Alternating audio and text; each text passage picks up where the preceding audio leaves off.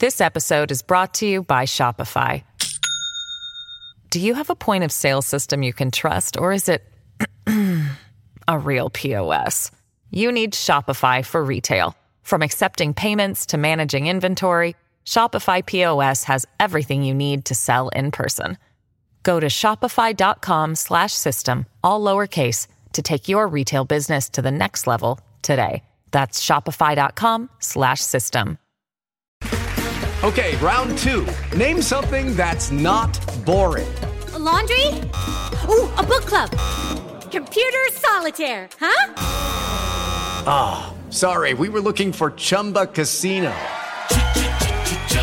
That's right. ChumbaCasino.com has over 100 casino-style games. Join today and play for free for your chance to redeem some serious prizes.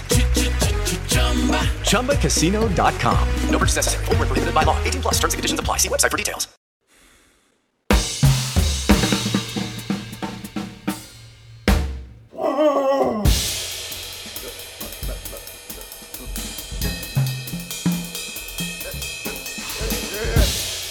Ladies and gentlemen, can I please have your attention?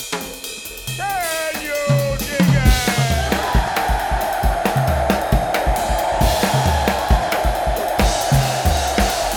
Greetings, dear listeners. This is Jonah Goldberg, host of the Remnant podcast, brought to you by the Dispatch and Dispatch Media.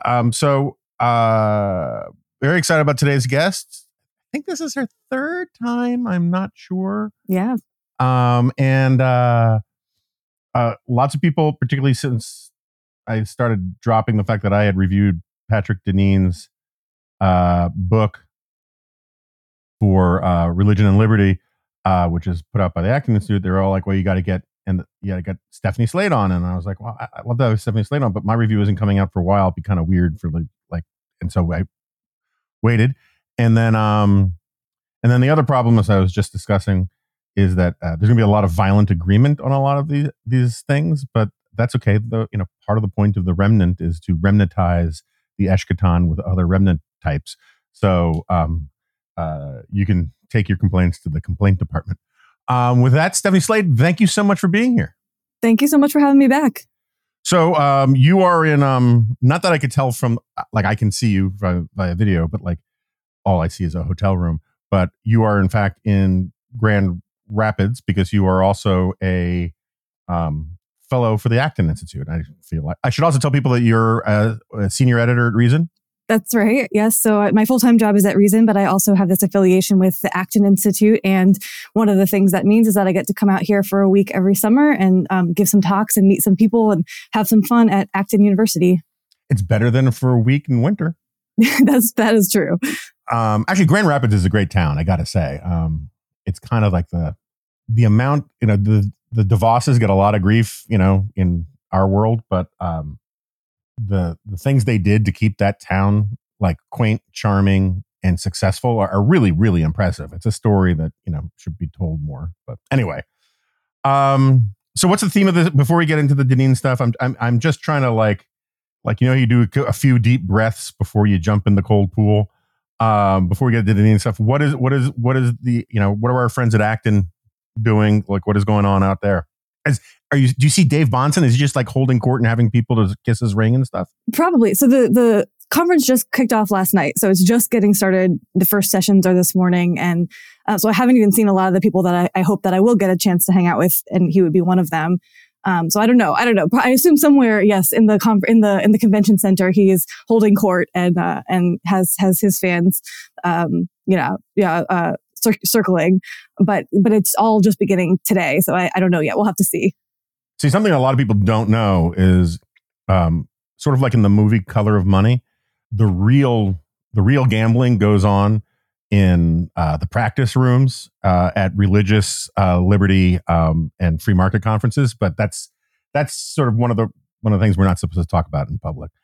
All right, so last thing I'll admit in terms of throat clearing here is that this is the second time, at least the second time this has happened to me, where I have reviewed a book thinking that I was harsh, and not unduly harsh, just duly harsh. But also being generous, of feeling like I should be somewhat generous in spirit.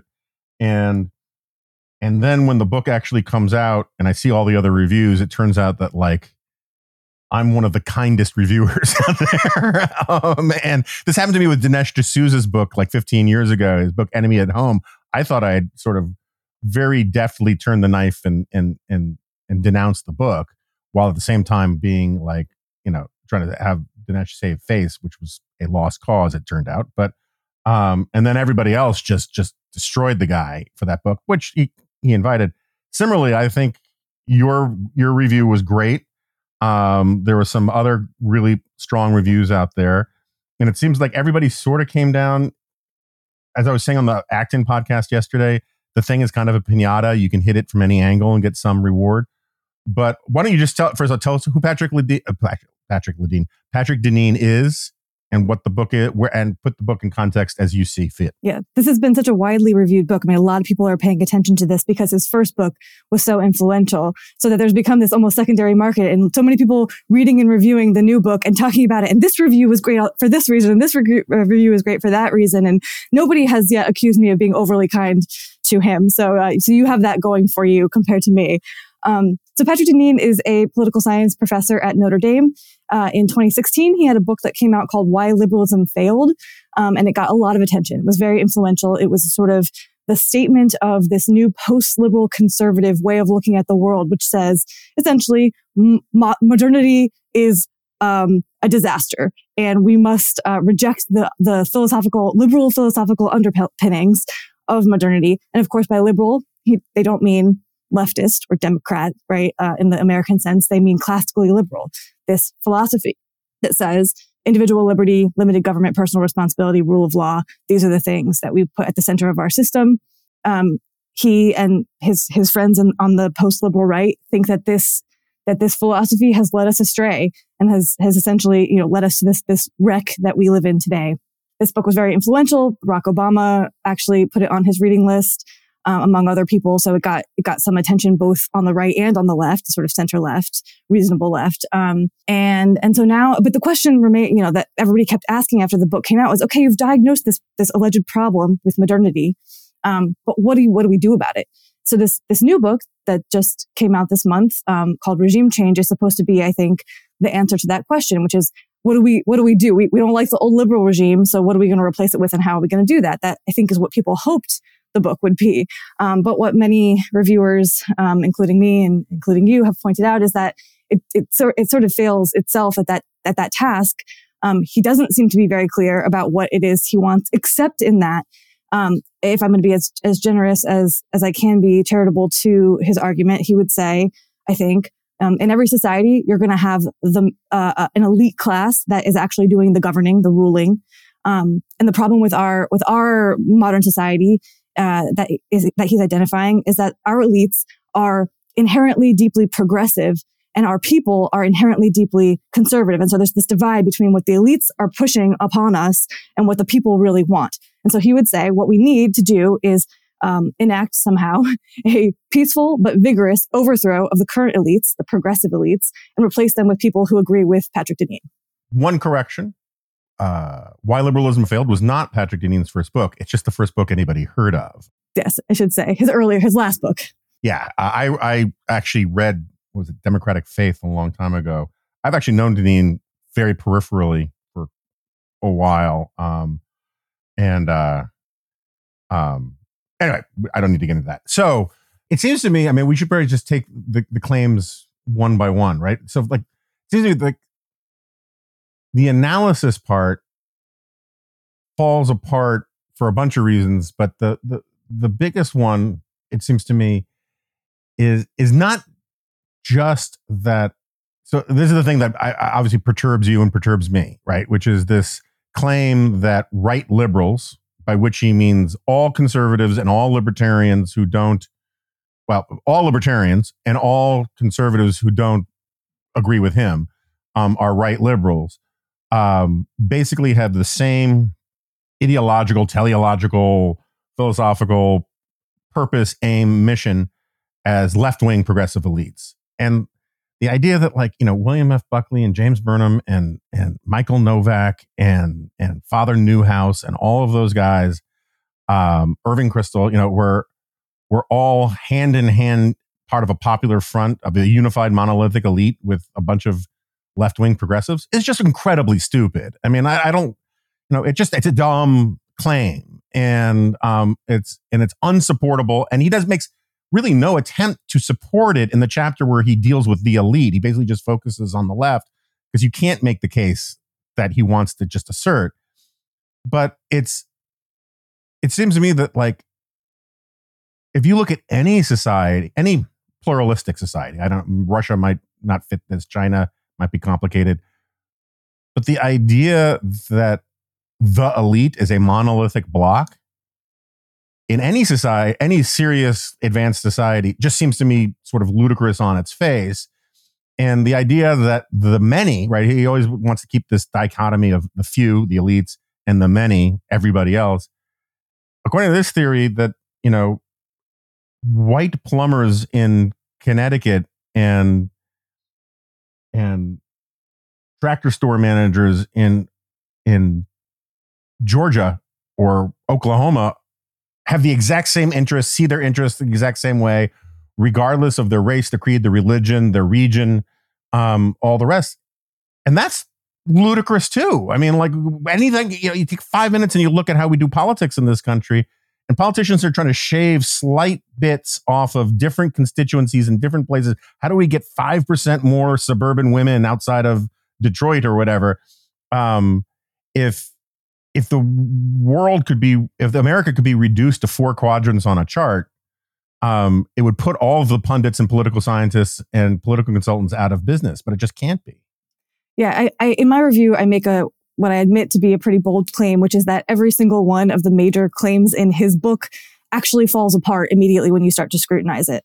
And so one of the claims that he makes that I didn't even, you touch upon in your review and have done good work in your own books on, that I just skipped over entirely, was this idea that liberalism has failed and that we are living amid some sort of, postmodern wreckage where everybody is miserable. And, this is completely insane. It's an empirical claim. I skipped right over that and went straight to a second big claim of his, which is this idea that you just mentioned, which is that, like, quote unquote, right liberals, which would be us, and left liberals, meaning the progressives, the progressive left, are identical. And he uses the word identical and quote monolithic, that there's no difference between us. This is absurd. And again, he does nothing to actually establish this.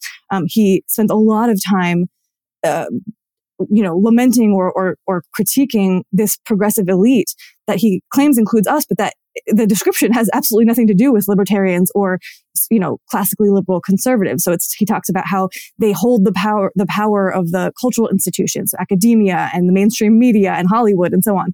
And they're ramming down our throats their woke agenda through woke capital. This is, of course, has nothing to do with what's happening on the right. This is entirely a left-wing phenomenon. But he wants to somehow assert that we are responsible for it as well. And the way he does this, again, is just by asserting that classical liberalism necessarily includes the logic that leads to left progressive illiberalism, which is an insane thing to claim, and he doesn't support that. But that is the thing that he seems to believe, is that we are responsible because the classically liberal idea that says, again, limited government and individual liberty, and people should be able to live their lives, decide how to live their lives and pursue the good to the greatest extent practicable on their own, that this somehow produces this illiberal, woke, left progressive regime that is, in fact, this is the thing that he was right about in his first book, that is, in fact, in many ways ascended and holds a lot of power in our cultural institutions. But the idea that liberalism, classical liberalism, that these ideas, that this philosophy, and that people on the right of center who continue to believe that is part of our cultural heritage are responsible for this illiberal turn on the left. That's where the argument just immediately breaks down. It's so obvious. Another of his big claims is, again, how bad are things really? Are the left and the right actually the same? And then another really big one is, again, as you alluded to just now, are the masses, the people, the populace, the many, actually with Patrick Deneen? Are they actually inherently deeply conservative in this particular way that he is insisting they are? Which is to say, socially very conservative, but economically of the left. economically leftist. And he's quite explicit about this. His agenda is leftist economically. He wants government intervention in the economy and government intervention in our social lives. So if you think about the way that people have often talked about our politics in the American sense, they'll say, well, conservatives, they want to keep government out of your pocketbook, and liberals or leftists, they want to keep government out of the bedroom, out of your bedroom. And and libertarians, they want to keep government out of both the pocketbook and the bedroom. And what the post-liberals seem to want is to put government back into both those places. So that's what he's asserting. His claim is that the American people are with him, that is what they would like the elites, how they would like the elites to govern. But he does no work at all to actually substantiate that claim. And I think it is quite laughable, actually, when you start to think about what that would entail, which includes things like, crackdowns on pornography and re-implementing Sabbath laws. And the post-liberals, many of them are Catholics. They're the more extreme version of the post-liberal Catholic integralist view actually says that the civil government, are the state, ought to be subordinated to the Catholic Church, to the Pope. So, I mean, this is the direction that they're pushing. And I think the idea that the American people are with him is just completely insane, even if it's also true that there's an increasingly a divide between where the average American, the center of gravity among the people in this country are, and where the left elites would like the country to be. Yeah. So I really, only thing I'm truly kicking myself for not dealing with more in my review is this point that, Nathan Schluter, I don't know how to pronounce his name, is a Hillsdale professor who reviewed the book for Public Discourse, and it's a good review. He opens with this point, which it kills me that I just didn't do this. I had huge problems with why liberalism failed. I mean, this idea that like everything has gotten worse since John Locke, I just think is one of the most profoundly craptacular, silly sort of claims. I mean, I'm not saying everything has gotten better, but if you're going to make a list of things that got better and a list of things that got worse, the things that got better is a lot longer than the things that got worse. But the thing I praised in trying to find common ground with Patrick, I did a panel or two with him, back then, was that his solution in why liberalism failed, wholly acceptable to me, right? I mean, like, I know you're a libertarian, you will turn into a pillar of salt if you don't cast shade on anti-pornography laws and the like. But like, my point forever has been federalism. Right. And I understand that the internet makes all of that a lot harder, and I've conceded that, and it breaks my heart. But, that's what happens. It's progress for you. But the best thing about Deneen's book, which was, again, the first book, Why Liberalism Failed, was that he said, look, the solutions aren't going to be a one size fits all thing from above. We're going to have the kind of sympathetic imagination to let a lot of the different communities figure out how to live righteous lives and blah, blah, blah, blah, blah. And I'm totally down with that. In theory, if you could come up with a system that allowed for the banning of pornography in a specific state or a specific town, the reimposition of Sabbath laws, all that kind of stuff, I got no problem with it, right? And as long as people have the right to exit, and you do it on a local basis, so you're guaranteed to have large majorities of people support it. But then anyway, as this Schluter piece in Public Discourse points out, Deneen caved to pressure from Adrian Vermeule and decided that defending federalism was unacceptable, and that a true integralist program must have a one-size-fits-all policy from above, if at minimum from the U.S. government, if not from the Pope in Rome. And that's such crazy talk. That's such an intellectual and moral surrender in my eyes. And I don't know the full story about it. I'll give him the benefit of the doubt and say it was a sincere change of heart. But like, to be browbeat by Adrian Vermeule into accepting sort of, cradle to grave, ultramontane social conservatism and statism seems like a pretty steep price to pay. Yeah, so this is very inside baseball, but after Why Liberalism Failed came out, Adrian Vermeule wrote a long review of it in which he said, what is a great book could have been a masterpiece if he had sort of had the courage to follow these ideas to their logical conclusion, which is to say he faulted Deneen for saying liberalism has failed So let's retreat into our local communities and build the communities that we want to see, you know, and try to foment a new, better way, you know, alternative to liberalism from the ground up. And Deneen said, you know, trying to impose some new big ideology from the top down is not the answer. And Vermeule said, oh, yes, it is. And if you actually took your own ideas seriously, you would accept it. And it seems, I mean, it certainly looks as if Deneen felt chastened by that review and, you know, continued to follow his ideas and decided that, yes, the answer, in fact, to liberalize and failing is, in fact, imposing a new, what he calls common good conservatism, which is a very anodyne sounding name for what he actually wants, which I allude in my review. It ends up sounding an awful lot like some sort of fascism, late fascism, in fact. But, again, you know, putting government back into everything, both into the pocketbook and the bedroom, you know, having leftist economics paired with, sort of aggressive, right-wing social policy, is what he's for. And yeah, doing that all from the top down. Deneen still seems squeamish about admitting what it would actually take to do that. Because of course, if the people aren't with him, if the public really isn't lining up to overthrow the elites and replace them with a bunch of Patrick Deneens and Adrian Vermeules, and the current elites obviously are not interested in what he's selling, then the question of how do you get there, the only answer that you know we can think of is some sort of small violent overthrow by a different set of elites, of the current elites, that will then impose their will upon the people who are not all bought in yet, but who, once the new Denenian elite takes power, can convince them is actually the way that they will flourish. And Vermeule comes right out and basically says this. Yes, a small number of people need to take power.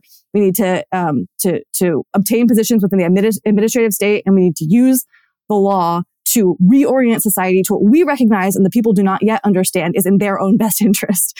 But Deneen doesn't seem to want to come right out and say this. He flirts with it. He uses these phrases like, we must embrace Machiavellian means to Aristotelian ends, but he won't admit what that actually means, which gives him some amount of plausible deniability.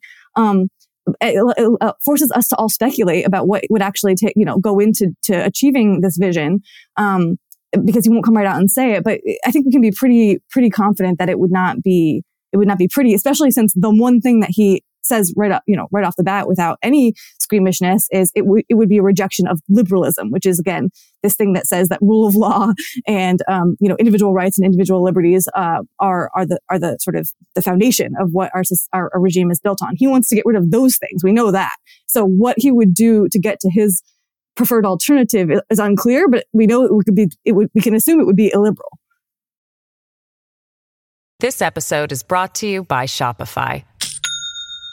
Do you have a point of sale system you can trust, or is it a real POS? You need Shopify for retail. From accepting payments to managing inventory, Shopify POS has everything you need to sell in person.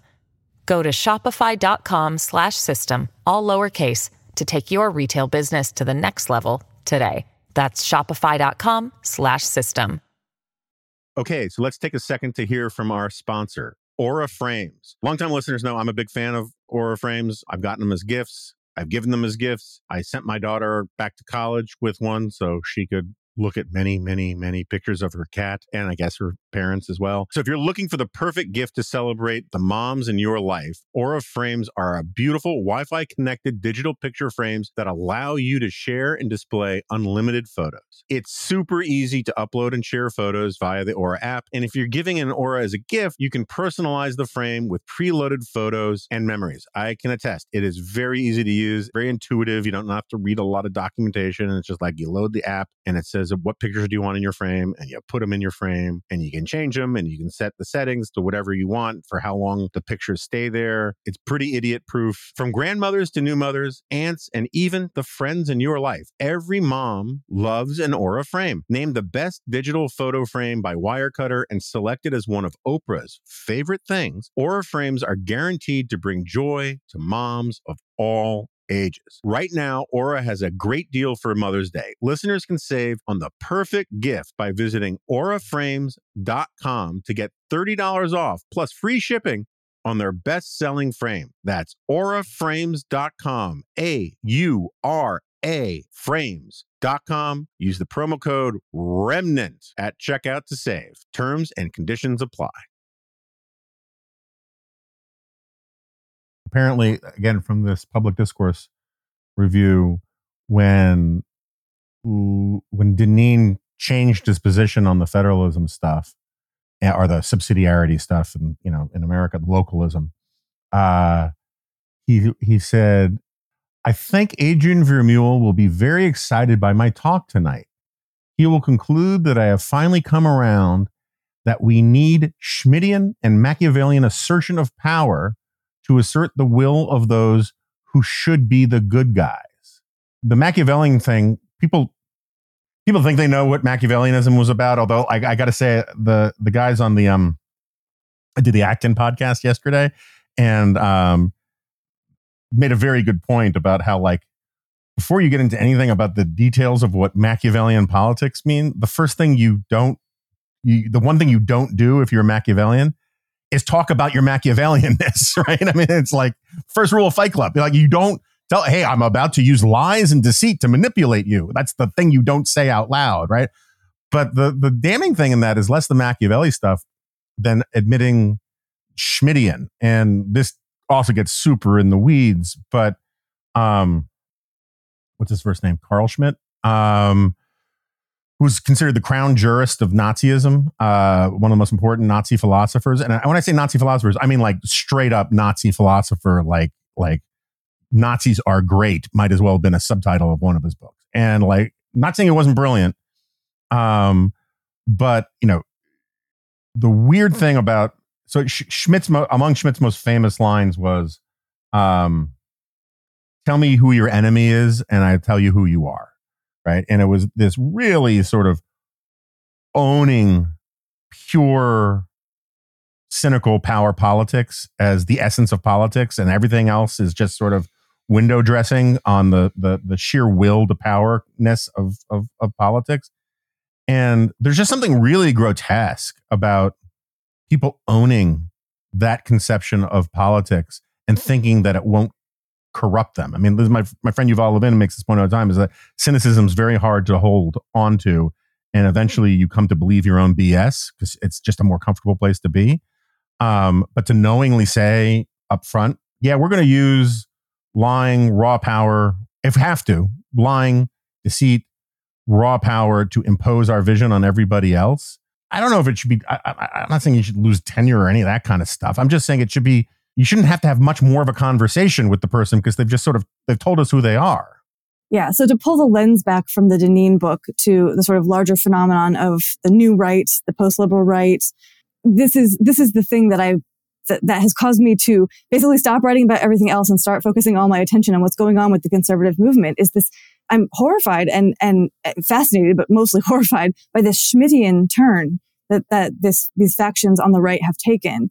And openly so that they are name checking Carl Schmitt often. One of the things he was famous for is insisting that politics is entirely about the friend-enemy distinction. Some people are our friends and we ought to use power to help those people. And some people are our enemies and we ought to use power to hurt them. That is what much of his philosophy boils down to. And it is certainly the thing in his philosophy that these folks on the new right seem to have grasped onto and have decided is going to animate their thinking about politics going forward. And so the new right is, I think, an umbrella term, and it includes a bunch of different factions. And of those, the quote unquote post-liberals or Catholic integralists is only one faction. I always try to point that out. And there has been this, talk about inside baseball, there has been this sort of divorce between the national conservatives and the post-liberals. And then there's also the neo-reactionaries and the sort of, the descendants of the alt-right, the dissident right. There's all these different factions. But one thing they all seem to have in common is this Schmittian view of politics. Politics is a war. It is one in which all that matters is who has power. So we better make sure that our people have power and are willing to wield it against those we don't like, because we know that they would do the same to us, because that's all politics is. They would use power against us to try to destroy us. So we must try to destroy them first. And we're justified in doing so because we are realistic in a way that liberalism is unrealistic or is naive, is what they would say, about what politics is and what it is for. That sort of, it really, really is at such a deep level, a rejection of the liberal bargain that says we can live in peace together even if we don't share, even if we don't share all the same values, as long as we agree that I will exercise forbearance. I will forbear. I will resist the urge to use violence to impose my way of life on you, as long as you will do the same, give me the same in return. And by accepting that, that's liberalism. We can live peacefully together, even if we don't share all the same values. And it leaves lots of space for us to then negotiate and try through persuasion and cultural pressure and market power to shape the world that we want to live in and to get other people to live the way we want them to live. But it takes the violence off the table. And that's the thing that they want to put back on the table, is basically violence and threat of violence. That's what they mean when they talk about Schmitt and the friend-enemy distinction, or a phrase you often hear on the new right these days is that conservatives ought to be willing to wield power to reward our friends and punish our enemies. I mean, that's straight out of Carl Schmitt. Yeah. I've always taken I've said this many times on here, my fair share of blame, because I actually think the gateway drug, a lot of this thinking came from something that I contributed to, which not on purpose, but was Saul Alinsky envy. And there was this moment 15 years ago, Dinesh basically de facto plagiarized my book to rewrite liberal fascism in a more asinine way. As if my critics didn't think my version was asinine enough. And he did the movie, which I still regret being interviewed for, which is largely about Saul Alinsky and all this kind of stuff. And there was this thing that, because of the connection, again, which I was a leader in pointing out, between Hillary Clinton and Barack Obama and Saul Alinsky, there became this fascination about once the right, certain segments of the right became convinced that the left always wins, they're like, aha, it's because of this Alinsky stuff. And you started to see people say we have to embrace Alinskyite tactics, which are basically another way of saying, maybe not Schmittian, but sort of within the context of a democracy, Schmittian adjacent or Machiavellian adjacent, where you can lie, you can manipulate, you can deceive, you can distort, as long as it's for the greater good, right? Lying for justice, as the left used to say. And the thing that bothered me about it was I brought up Alinsky to criticize the guy and saying, this is not the way you want to do politics. This is outrageous. I made a big deal, about how he was like, there's a blurb about how great Lucifer was, in Rules for Radicals. And for a while, people agreed with me. And then all of a sudden, it's like, no, wait, but they always win. So we need to win. So we need to do what they do. And I think you can actually find a lot of Schmitt in liberal fascism as well. Again, I criticize him, but I always felt like I was one of the ones who got this stuff into the bloodstream before it started to mutate into stupidity. But let's just stay on the liberalism thing for 2 seconds. One of the things so maybe you're more von Misesian and I'm more Hayekian. I don't know the answer to that, but and maybe I just misheard something you're saying. But part of my problem with Deneen's discussion of liberalism, and also a lot of the defenders of liberalism, is the way they make it this coherent, abstract philosophy, rather than what it is at least as much as, which is a cultural, institutional, traditional adaptation that yielded better results, right? The stuff that you're talking about the liberal deal or the liberal bargain about no violence, that wasn't pointy-headed intellectuals' idea on a piece of paper. It was this thing that they stumbled into after Europe killed each other for generations over stupid issues of conscience and religious difference. And then they're like, crap, this doesn't work anymore. And they sort of settled into this sort of rules of a ceasefire, which is what I think liberalism kind of comes out of in terms of this sort of spontaneous Hayekian process. And so I'm just kind of curious, where do you come down? Is liberalism more a series of cultural institutions, or is it a hard and fast philosophical orientation? I mean, I think it's both, and I appreciate the distinction, but I think it's unnecessary to throw away the theory, because so these two things can happen in tandem. So you have evolved institutions, of course. We learn our way through trial and error to how to live more peacefully together. That's a thing that has happened in history. But then there has also been, concomitant with that, people who have tried to understand, why does this way of structuring a society yield flourishing, and why does this way of structuring society yield misery? And how can we formalize the things that lead to flourishing and minimize the things that lead to misery? And so having the philosophers who try to work through that stuff and put it down on paper, I think is really valuable. And our American tradition, of course, is one in which we didn't just inherit our way of life. We had statesmen who said, okay, we want to take all the lessons of the old world and build a system and put it into practice in the new world that will be better. And I think it largely succeeded, right? So, but they had to actually put that down on paper. They had to think through, what are we going to do in order to try to produce this flourishing and reduce this misery? And so there was theory there. There's theory and practice. They happen together. And I don't want to throw away the theory. And but one of the things that's so frustrating to me is the way so many critics of liberalism will try to reduce it to a single thinker. It is just John Locke, for example, right? And it's like, no, this is a rich tradition that has a lot more to it than just the sort of pure rationalistic way of life that some thinkers maybe, that was like one strain in the rope of liberalism, but there's a lot more to it. So I want to try to preserve both if possible. I think, and we can always critique particular strands, and say that, this thinker got this right and this wrong, or this group of thinkers, liberal thinkers, took the movement astray, but this other group of thinkers brought it back, or had an important and valuable counterweight to them, or whatever it is. I mean, that's the way this actually happens. This happened in history. So I'm comfortable with all of that. And I don't like the idea of saying it's only about the practice and not about the theory, although that distinction is valuable. And one of the things that we can say is that whatever you may think of the theory, in practice, it has yielded many, many wonderful positive results. And so are you really sure that you want to sacrifice all of them, throw them all away in the hopes that your envisioned ideological alternative that hasn't been tried, that hasn't emerged through practice, will be better? That's I think one of the questions that we can justifiably put to the post-liberals. Now, there is a question that they can put to us that's related to all of this that maybe we need to do a better job of thinking about and figuring out how to answer, which is that if liberalism is in many ways a bargain, one in which I like the phrase mutual forbearance is exercised, right? Both sides agree to this bargain.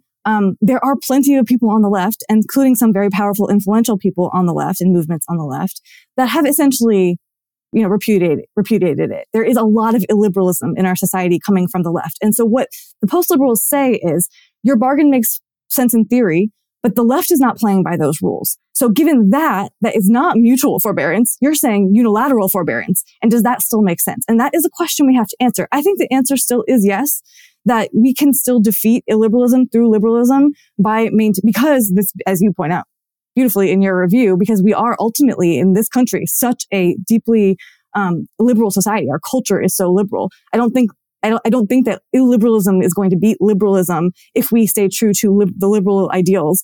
But I think that, they're making a fair point, which is there are plenty of people on the left who are not playing by the rules. So why should we? And we have to have an answer to that question. No, I think that's fair. I want to start from the beginning of that, and then I'll get to that in a second.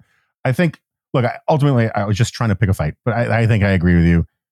We're both sort of Frank Meyer types, and Meyer said it was both, right? It's both the tradition, the lived experience of Western civilization married to the ideas that refine those experiences and point things in the correct direction. And like the way I put it, the way I reconciled this in Suicide of the West was that, one of the places that liberalism comes from, and it comes from a lot of places, but one of the places it comes from is just the friggin' weirdness of the English, right? The English had these really strange customs for Europe. It's part of the Whiggish history, like you get parliamentary democracy out of these like clan meetings, and the idea that a man's home is his castle started with these weird notions about whether a sovereign of a tribe could go into your hut. And then, you fast forward and you get the Fourth Amendment, right? Because what happens is over time, you take these customs and you find the principle in there that works, that is the key to its success, and you try to skim away the dross, and find the gold nugget inside of it, right? And so notes on tolerate, like when Locke was talking about toleration, he was like, you have to have tolerance for all these religious denominations, and understand that you can't, oppress them, and blah, blah, blah, but not the Catholics, And then you get to America, and all of a sudden Jefferson's talking about not just Catholics, but Jews and Hindus and pagans and whoever. It's that sort of the inherent principle that we often discover through trial and error, that then thinkers come along and say, let's polish this up and figure out what's really going on here. And so it's very difficult to disentangle them. But I think the reason why it's a really important thing to remember is the way Deneen and a lot of these guys argue is they seem to think that they can convince everybody out there, like just if they could just sort of take over the TV stations for 5 minutes and read from some planned speech, with their junta, that would convince everybody in the country that John Locke was wrong, that all of a sudden they won't be liberals anymore, right? That they won't want to live, tolerate their black or white or Muslim or gay neighbors, that they won't want to treat people with, sort of respect anymore, that they won't believe in free enterprise and all this kind of stuff. These are habits of the heart, right? That are just written into the American character. And you can't argue them away easily by coming out with a book that says, oh, you're just all enthralled to the spell of a philosopher. Most of you have no idea who he was, right? And that's the thing that drives me crazy. Since we've both critiqued Deneen and others for not actually bringing any data to bear on the argument, I think it's worth pointing out that even, there's this idea that, well, conservatism used to be about free markets, for example, but that there's a realignment happening. And so now the Republican Party is the party of the working class. And so it needs to rethink its economic policy and move in this economically leftist direction. This is an argument that is implicit in Deneen's book and it's explicit in Deneen's book and implicit in a lot of what the New Right is doing. But you look at the data and it still does support this argument that you're making, which is that we are culturally, classically liberal, and that goes for even the people who voted for Donald Trump in 2020. There was this very interesting and I think helpful poll done of 2020 Trump voters. It was done by the Ethics and Public Policy Center in released in January of 2021, and it found that this idea that in fact they were rejecting globalization and free markets and these sorts of things, that was what was driving the Trump phenomenon, is really belied by the fact that most of the people who voted for Trump still believe in free markets. They still believe in international free trade, even, the vast majority, and at best on some of these issues, they're divided maybe 50-50 about whether we should, which is a change, right? Maybe it used to be 90% of conservatives were in favor of free trade and now it's only 45% or 30% or something. But the idea that has been this rejection on the right, of these particular, commitments on when it comes to free markets and free trade is belied by the data. And I think there's a lot of just both anecdotal and reportorial and empirical evidence that goes sort of that's just a really high barrier that the New Right would have to overcome that they don't seem to be clear-eyed about at all. Yeah, there's also a corruption involved here in that, as you put it. So the GOP is becoming more of a working class party, which I think it is. And so therefore conservatives should stop believing the things they insisted were objectively true. And good for the working class. We used to say that. They used to say that. It shows one of my other obsessions on this podcast is the corruption of sort of the conservative intellectual class, where they've kind of absorbed this idea that they need to be political consultants for the GOP. And so it's perfectly fine as a matter of hack politics that if Marco Rubio says, oh, I can get more votes by being by pandering to union workers at Amazon, that is a very old story of of politics, right? That's what politicians do, is they disappoint true believers. But if you've spent your life writing about how free markets are good and they're good for working class people, if you spent your life saying that capitalism is the best and really only anti-poverty program around, and someone says, well, but then if you keep saying that, the GOP won't get as many votes from people who want a greater welfare state, the correct response to that is, who gives a rat's ass, right? If you think it's true, you should say it, regardless of what the politics of it are. And if you think it's not true, you shouldn't be saying it, whether it's good politics or not. And I think that there's just an enormous amount of this on the right, which gets to this whole Schmittian Machiavellian thing of taking positions that are popular on the right and then trying to bend them into a coherent worldview and prove that you weren't, inconsistent.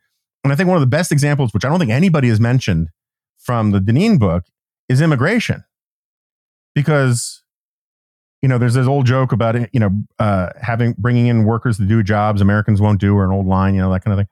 Well, for people like Deneen, they should want, maybe not just open borders, but like a lot of immigration from certain parts of the world to import people who have values that Americans no longer have, right? I mean, like the immigrants are more religious, they're more family oriented.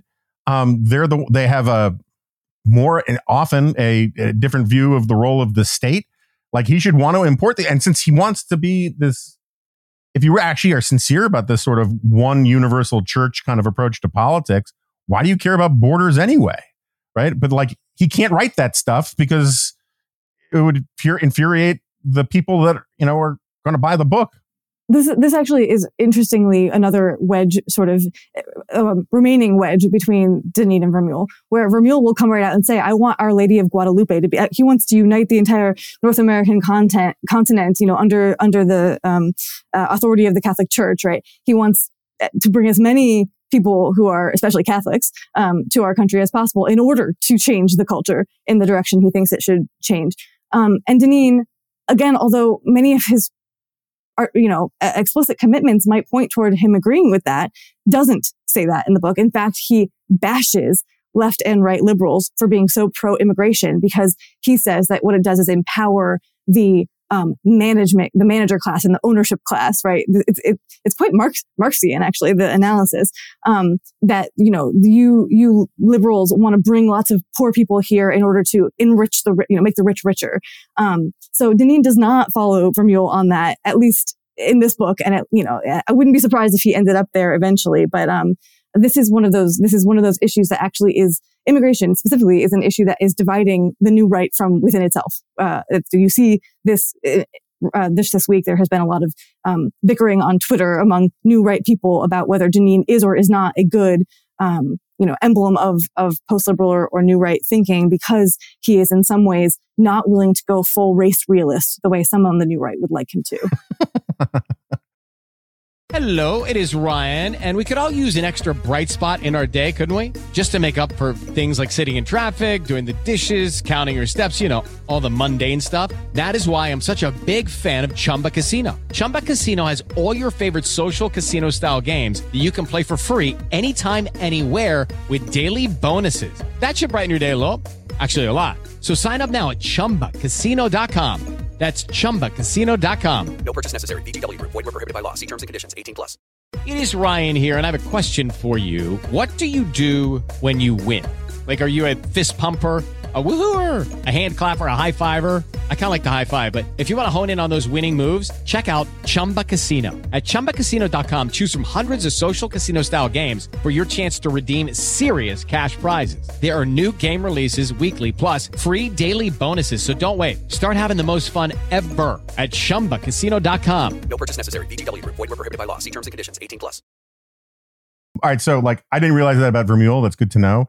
I don't follow this stuff as granularly as you do. In part because I just find it so depressing. And in part because and this is the question I have for you, is I struggle with this, is how seriously should I take it?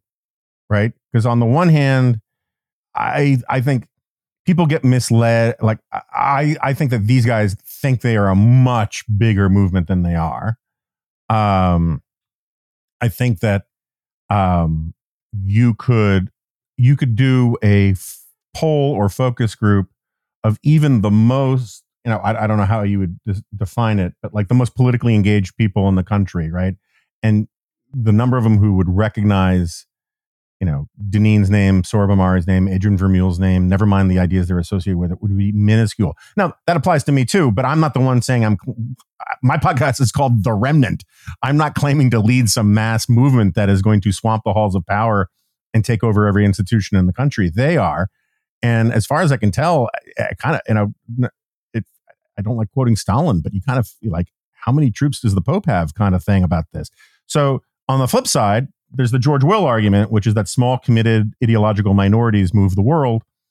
And that, and as someone who has been invested 30 years in caring about what conservatives say and believe, I kind of feel like it's my job to like be engaged in this and take it seriously. Even though I struggle with sometimes of like getting attention from me sometimes is a big gift to some of these jackwads.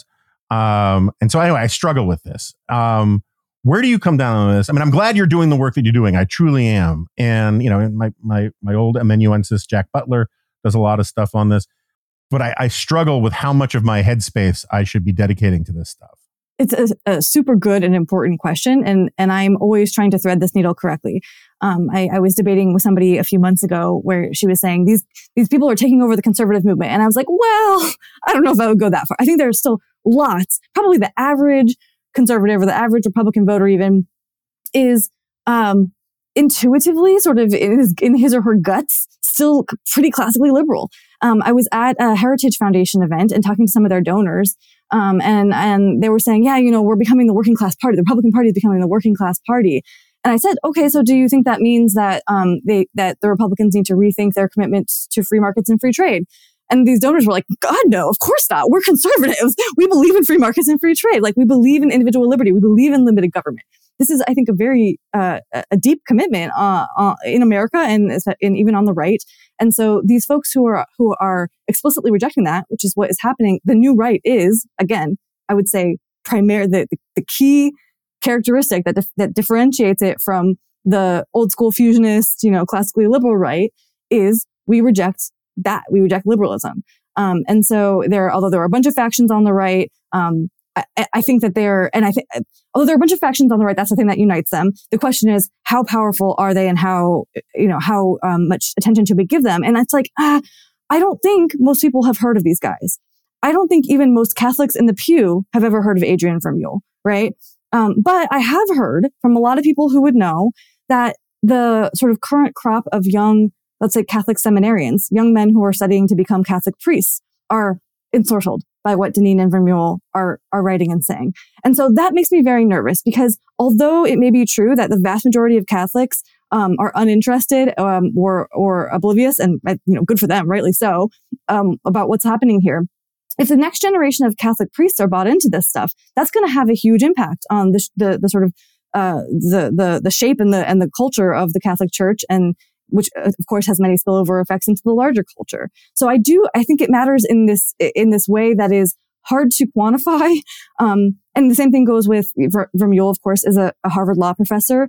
I'm hearing that there are many young law students who are they find these ideas very appealing. If the next generation of people are bought into, instead of originalism or the sort of traditional Federalist Society kind of way of looking at the Constitution, at jurisprudence, if instead they're bought into what Adrian Vermeule is selling, which he calls common good constitutionalism, which is explicitly a rejection of originalism, that's going to have a huge effect on what suits get brought and what decisions get rendered down the line. Even if your average Republican voter doesn't know about any of this, your average Catholic in the pew has never heard of these people. So we got to care, but we also got to keep perspective, and it's hard to know how to walk that line correctly. Yeah, I mean, the Federalist Society thing, I think I was talking to the Acton guys about this off after the show, so I apologize if it was part of the recorded conversation, but I spoke during the pandemic, I spoke by remote to the Harvard Federalist Society, and I was asking somebody, like how many of them are sort of common good types and how many of them are sort of traditional Federalist, limited government, either libertarian leaning or social conservative leaning types. And I can't remember the exact numbers, but the answer was something like, a third and a third and a third, or a third, and 40% in the middle and whatever, but I find that incredibly depressing. My suspicion is it's gotten a little better because of Dobbs, Yes. right? I mean, like one of the reasons why I think it was a terrible blow to like the Josh Hammer types, that Roe was overturned. It basically exploded. It was like a grenade at Compact Magazine, the Sorab joint, and because it so fundamentally undermines their argument or their indictment of the system. And so I agree with you. Like the things like the Federalist Society worry me because part of the problem is, and no offense, you're not a kid, but you're a younger person than I am. And the problem with young people is they get really worked up about exciting ideas that they think get them more significance and prominence and power and a shorter trajectory to some sort of place of prominence. And I've always seen the Josh Hammer thing as something like that. It's like, man, you really want me to climb the greasy pole and pay my dues and argue my way up to the top of the Federalist Society when I can start a new club on campus and I'll be the head of it, right? And I think there's a lot of that kind of thinking on the new right. I mean, there's this Gavin Wax, I think is his name, who took over the New York Young Republicans Club. And the guy's a moron and a thug. And he's literally a rhino because he's like, if Trump's not the nominee, he'd vote for RFK. It's like these guys just want power. They want to be celebrities. They want to be, influencers and that kind of stuff. And my problem with most of them, with most of these things is you can always tell when an intellectual, a self-described intellectual movement is not in fact actually very intellectual when it doesn't know it doesn't know the history of its own ideas, right? And so this is a point you recently wrote about in Reason, about how the new right isn't all that new. This has been one of my obsessions for a long time, is like this whole integralist thing. We had this fight 40 years ago at National Review and elsewhere. But like, I just want to read this passage. Josh Hammer wrote for The American Mind, which is, my sense of it is, it's the place that publishes the stuff that's too crazy for the Claremont Review of Books these days, which is saying something. This is Hammer saying this. The only relevant question is, will the right respond in kind by rejecting, quote unquote, live and let live style faux neutrality at all levels, including at the national level, and instead impose its own common good oriented theological, anthropological, and political vision of mankind? As a natural corollary, will the right get its hands dirty at the national level and do something about the horrifically biased prosecutorial apparatuses responding in kind to the left's weaponization of those apparatuses by rewarding the forces of civilizational sanity and punishing the forces of civilizational arson within the confines of prudence, reason, and the rule of law? A couple paragraphs later, it is therefore imperative that we return the Bible to the classroom, Scripture to the public square, and end once and for all the ahistorical, noxious charade of, quote, separation of church and state. In conjunction, a properly oriented rightist political order must wield the levers of all available intermediary institutions, meaning behavior incentivizing changes to the tax code, changes to the process of constitutional interpretation, and so forth, to bolster the forces of civilizational sanity, e.g., the truism of sexual dimorphism, and punish the forces of civilizational arson, e.g., the transgender agenda. If this sounds at least a bit like what Hungarian Prime Minister Viktor Orban once referred to as, quote, illiberal democracy, well, that's because it is. So like, none of the, like, he's pretending to sound like he's acknowledging the intellectual roots of this idea by going back to Viktor Orban like 5 years ago, when these ideas are freaking ancient, right? This idea, of getting rid of the separation of church and state and taking over every institution. You can go back to Tsarist absolutism, or you can go back to one of my favorite concepts from Nazi philosophy, which was the Gleichschaltung, which said that every institution in the culture had to be aligned with the ideological and political imperatives of the state. And so long as it didn't actually have to be formally taken over by the state. It could simply be co-opted as long as it was ideologically compliant.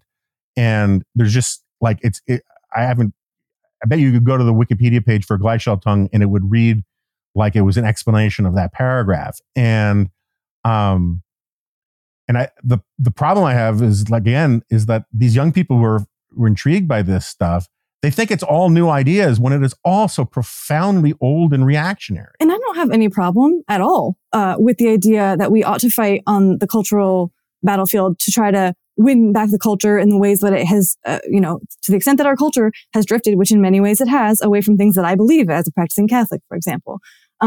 We ought to try to remedy that. The question is, do we use the coercive power of the state, right? Do we threaten people with jail time and fines if they don't go along with us? Or do we limit ourselves to the non-governmental sphere of society, the sort of social institutions and civil society institutions through persuasion, through social pressure, through market forces, so on and so forth? Do we try to start our own institutions, cultural institutions that will outcompete those on the left? Do we try to take them over in some way without resorting to, co-opting the government and having it do it for us? Yeah, sure. We can do all of that. I'm in favor of it. And in fact, I think as a good fusionist, I think that is a thing that we have not done as well as we could and we should have on the right, which is to say, fusionism says that both liberty and virtue are non-negotiable. I think we have tended to focus on promoting liberty, rightly so, but we have not necessarily done as much to build institutions that promote virtue, non-governmental institutions that promote virtue. We haven't focused on that as conservatives as much as we could and should. And probably this is coming straight out of Yuval Levin, your friend, and somebody I admire very much. We need to redouble our attention, our focus on institution building and on cultural change. The only disagreement I have really is, can you use the threat of coercion to do it? And right. And so I don't think it's okay for somebody to go up to me and put a gun to my head and tell me that I must do what they like and live the way they like. I don't want to pass laws and use the administrative state to force people to live the way I want them to either. There are lots and lots and lots of other ways that we can go about trying to take back these institutions or build competing institutions that or whatever it is to try to change the culture, to try to change the situation, to address the legitimate problems that some on the post-liberal right have pointed to, without resorting to government. That is the disagreement. Yeah. Okay. So that is the disagreement at the level of first principles. But just to bring this full circle back to sort of the Deneen stuff, there's just sort of also the analytical disagreement. Like, I remember I wrote a few pieces about this in the 90s, before I went to National Review. There was this big moment, success of Fox News. Republicans took back Congress for the first time in 40 years.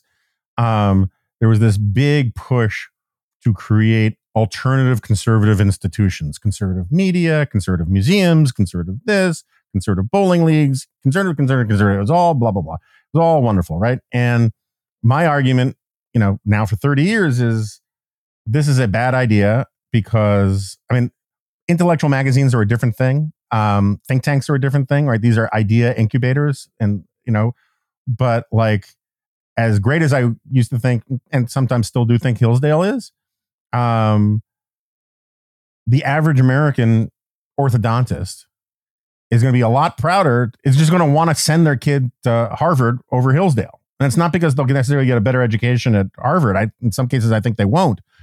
It's just that just like you can't make new old friends, you can't make new old institutions. And these are our institutions too. They're American institutions. And having a few more conservatives at Harvard is more valuable than having a few more Hillsdales. But it's not an either or proposition. My point is that we can explore all of these avenues for trying to change the culture, short of. Oh, no, I agree with that. My point is, I'm just building up to my point is, I agree with that entirely. My point is that I remember during this moment, at some point, Irving Kristol was asked at a AEI Brown Bag talk. He was asked, "What do you make of this idea of creating new conservative institutions?" And Irving, in classic function, took a drag on his cigarette and said, "Who are you going to get to staff them?" Because, even at Fox News today, you go one or two levels down, it's a largely liberal, bunch of people there.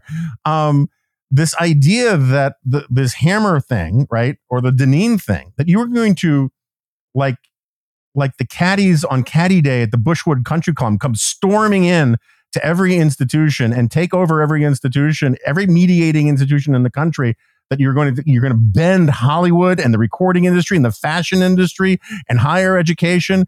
You're going to bend all of these things to your will and get them right with Jesus on your post-liberal integralist thing.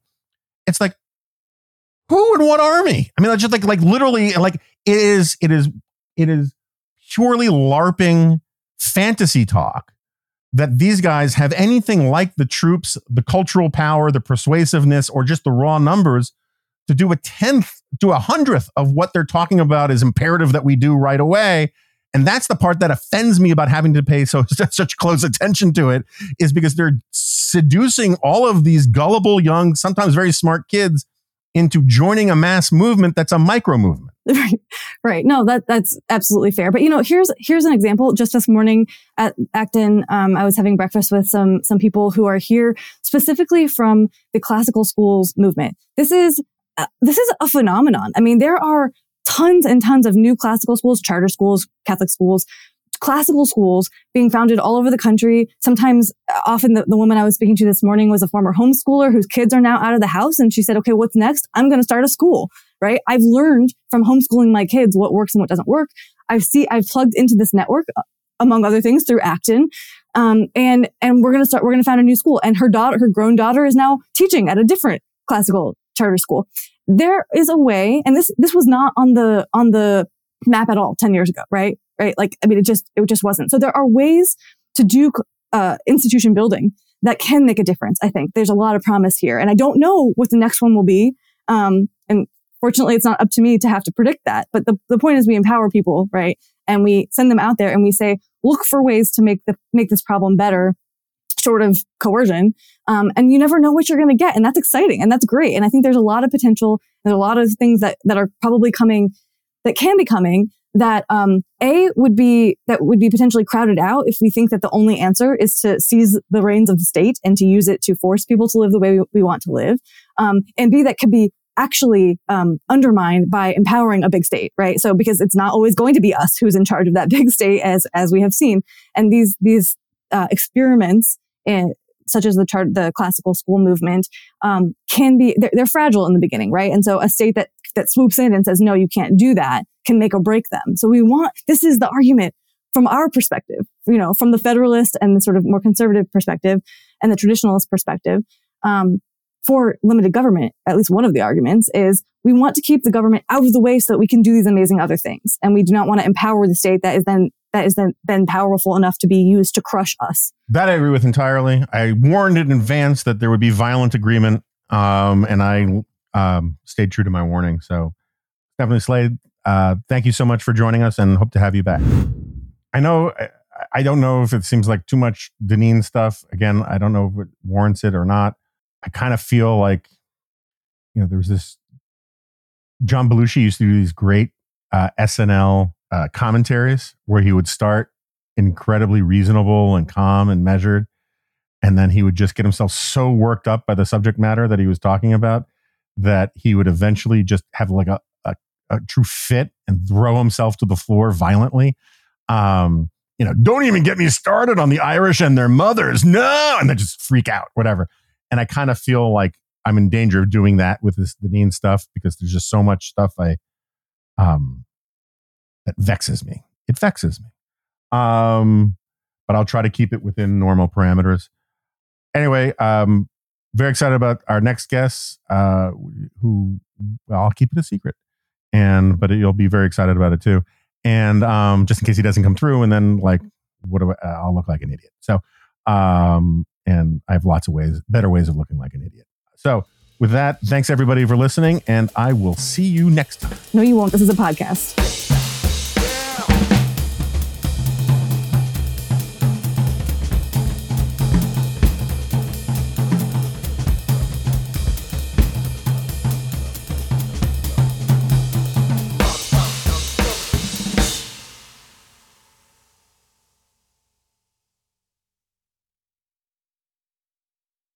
Step into the world of power, loyalty, and luck. I'm gonna make him an offer he can't refuse. With family, cannolis, and spins mean everything. Now, you wanna get mixed up in the family business. Introducing The Godfather at ChumbaCasino.com. Test your luck in the shadowy world of The Godfather slot. Someday, I will call upon you to do a service for me. Play The Godfather, now at ChumbaCasino.com. Welcome to the family. No purchase necessary. VGW Group. Void where prohibited by law. 18+. Terms and conditions apply.